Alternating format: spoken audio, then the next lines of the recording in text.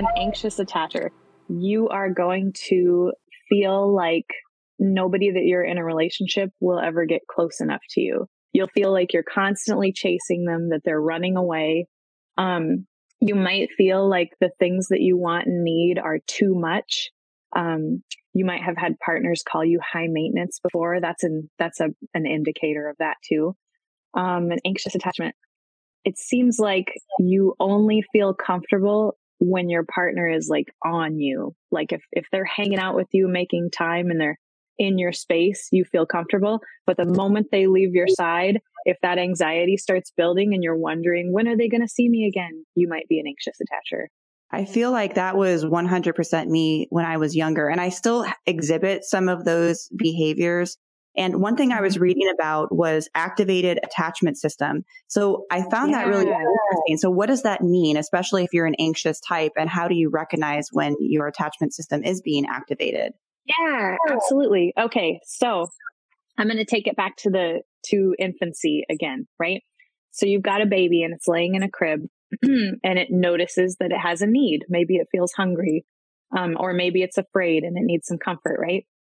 So the baby in that crib, doesn't have like conscious thoughts. It's a baby, but its brain is going to go, I notice that I have a need. I'm going to cry out, because every time I cry out, something good happens, right? My mom comes and comforts me. That's our attachment system. That's the attachment system in play.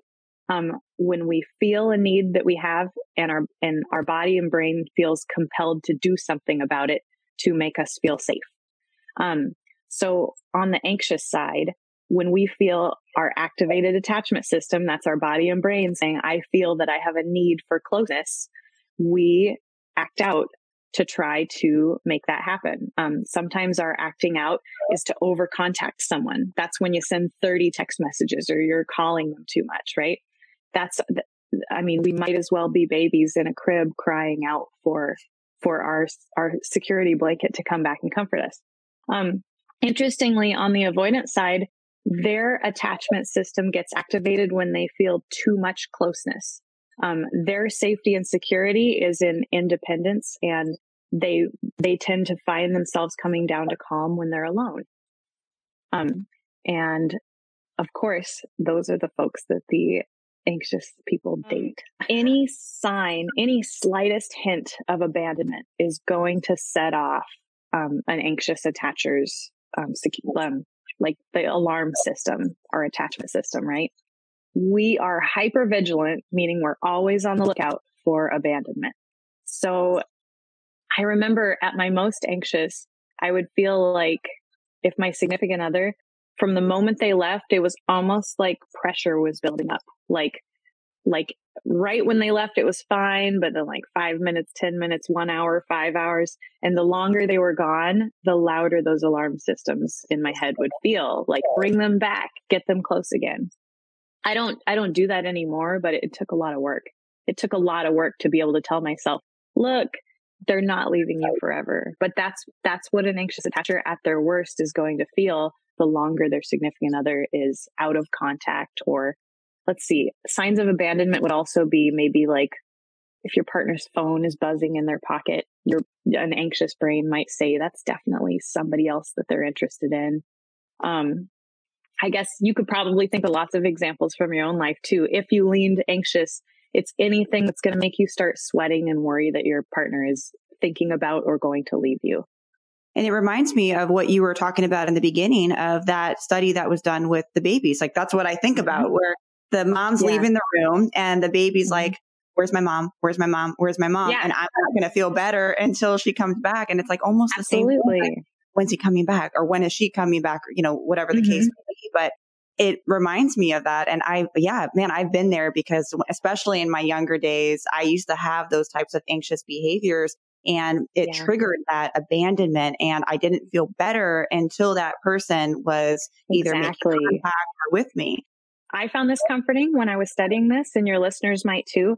There's a reason that those alarm bells feel like life or death. Because for an infant, think of like cave days too, right? If you're following your mother around and you're a little helpless child and you lose sight of her, and if she can't find you, you're dead. Like the stakes are very high for an infant that can't reconnect with their mother. They will literally die. So that's our wiring in our brain. That's why it feels like a life or death kind of thing, that like you'll be telling your brain, like, don't text them again. This is a terrible idea. And then you do it anyway, because the stakes feel a lot higher in your brain than they actually are. We're social creatures, and we're not meant to have to completely self-soothe. That's why solitary confinement is such a terrible punishment. You know, humans Yes. are not meant to, if we feel very, very stressed out and activated, we're supposed to call upon our tribe and our group or our significant other or our family unit to make us feel better. That's okay. But on the extreme end of that, if you can't comfort yourself at all, then it's almost like your partner is a lifeboat. And it's like trying to save someone who can't swim, right? They're going to pull you down under the water with them. So I think we need a healthy amount of relying on our tribe and our significant other. And we also need to be able to self-soothe, especially in situations where, for example, the texting thing, if my significant other is at work, right, and he's gone for 8 hours, I need to be able to have a calm, regulated system for a very reasonable amount of time for him to be away from me. If I don't, that's a problem. You know, that's me being somebody drowning who can't swim. Because you shouldn't need to have somebody text you throughout the day in order for you to feel like they're with you, you know? So it's balance. To an anxious attacher, the world looks like a place that is not going to meet our needs. It looks like a world where there's lots of things that we want, but we can't get them, right? Meaning closeness and affection and sex and reassurance. So that's our worldview. The world is a place that's not meeting my needs. So when we go out in the dating realm and we're sitting down across from a secure person who's going, "You're wonderful. I would like to take you out again. I think you're so great." You know, they're throwing that reassurance and love out at you. Your brain goes, "This feels wrong." And there's no activated attachment system. You might feel bored, right? Like you might feel like that person's too desperate, right? Like, why do they like me? I haven't even done anything to earn this. I know that for me, I can think back on lots of dates that I was on where I was just bored to tears, or I thought, "Ugh, he sounds super desperate. I'm not calling him back." Because he was not affirming my worldview that the world's a place that doesn't meet my needs. And if love is real, I need to pursue it, right? The avoidant attachers are on the other side of the spectrum. In their worldview, the world is a place that needs too much from them. So when they sit across the table from a secure attacher who's going, "Oh, you're going away next weekend? That's awesome. Have fun," right? And they leave them alone the entire weekend. They're going, "This person doesn't want very much of me. That doesn't affirm my worldview that the world wants too much for me. They must not like me very much." And then they don't feel that spark of attraction. But then you put an anxious and an avoidant attacher across the table from each other on a date, and there's the attachment person with stars in their eyes going, "Oh my gosh, you're so great. Can I see you tomorrow and the day after that?" And the avoidant attacher's going, "Oh, this is like somebody who wants way too much from me. They must really like me. This feels safe." And that starts the pursuer distancer cat and mouse kind of back and forth between them.